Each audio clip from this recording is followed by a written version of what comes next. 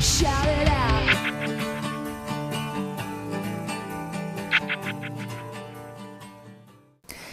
Trigger warnings have been bandied about, and I think they mean it's a term that means different things at different times.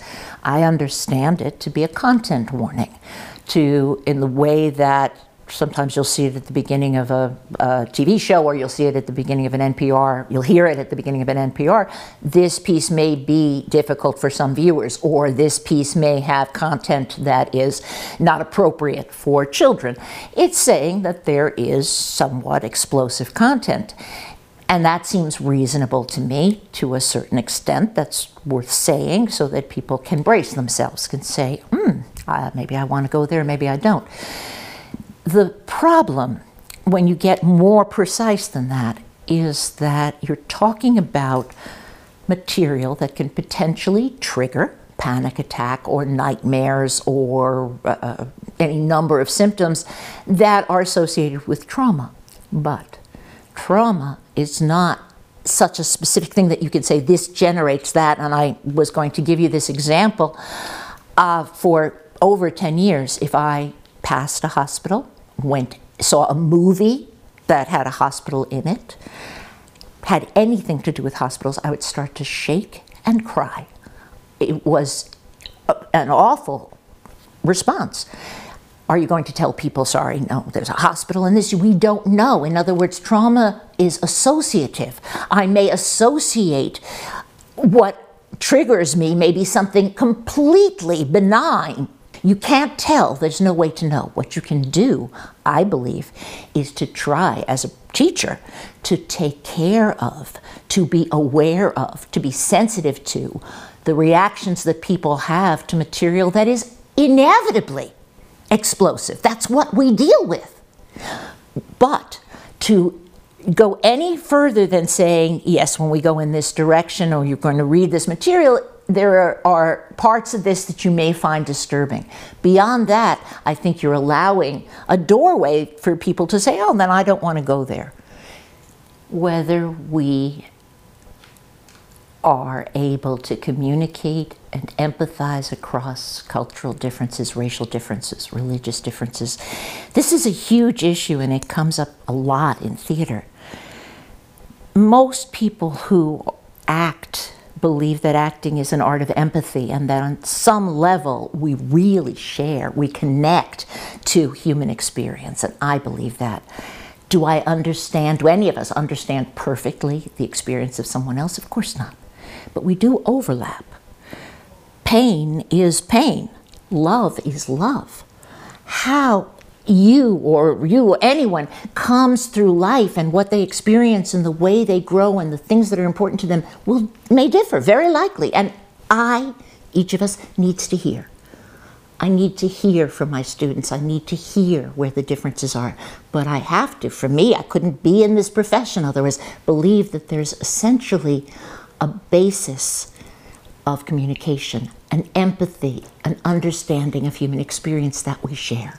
In a classroom, it's important to say at the outset, this is a space where you will do your best work if you feel safe, comfortable, if you know that at any point you can withdraw, if at any point you feel the need, you can leave, you can pull away, you can do what you need, because you taking care of yourself is really important. And I am a resource, and I can help you find other resources to deal with issues that go beyond what the class itself is about. If things bring up bad material for you, talk to me.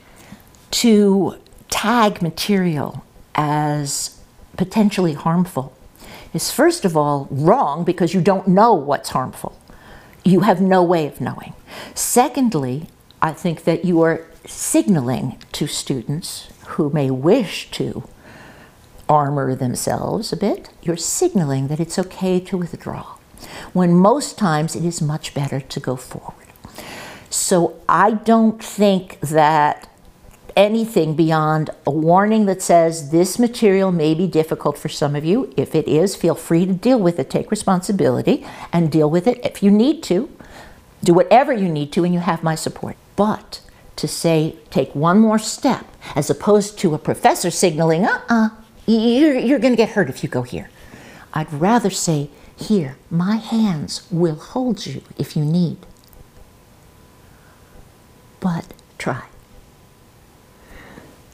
I think that we're making it too simple to withdraw when it's engaging instead of avoiding. That's really healthy for people. And healthy is what I care about. I care about the health of my students, the emotional well-being. I absolutely do. You can't act, you can't learn, you can't grow if you don't feel safe and able to sustain. But that doesn't mean withdrawing.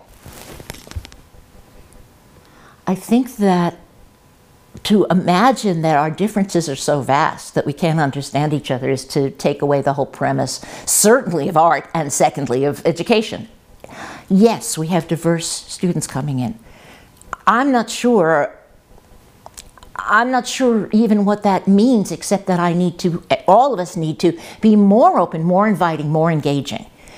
To me, there's no threat in that, as long as we are all saying that each one of us has a valid story to add to the tapestry of stories. Each one of us has a valid perspective. It does mean, and I hope that over the years I've become more aware and more sensitized to what happens in a classroom, to classroom dynamics that can hurt people who are, for whatever reasons, feel outside. And it's part of my job, I think, to weave together a classroom and hopefully a whole community on campus to be part of that, that says, no, we expand. And you are part of this community. You are very much part of this community, but part of that means that I, as a person who teaches, has to be especially sensitized to the signs and symbols and words that can hurt. I was teaching an Acting 1 class. One of the things they do is write journals. And I had, in one of my students, she was writing to me that she felt very alienated because I used the word brouhaha. And, seriously, and I was astonished. And in talking with her, it turned out she was in fact a first-generation Native American from Alaska. She had no idea what the word meant and assumed everyone else did. It's part of the way I talk. I have no idea. But it brought up for her a whole series of things that said, nobody here knows who I am. I had no idea. I was delighted to learn more about her. And the class was too. But without that, without reaching out to me, or in this case, just this little instance of a word, I wouldn't have known. I think it's important to discriminate. Let me explain. Trigger warnings, we've been talking about them, and that's fine, but they often get conflated with ideas that I don't like, which have to do with silencing, censorship, disinviting, not listening to points of view that you disagree with. A safe space, and I believe in having safe spaces. I think all of us need safe spaces. I really do. Emotional safe spaces. I don't believe in intellectual safe spaces. I believe we're a college, a campus, where controversial ideas are the point of what we do. So as long as I can make that distinction, I'm very happy with that. Safe spaces, yes. Intellectual safe spaces,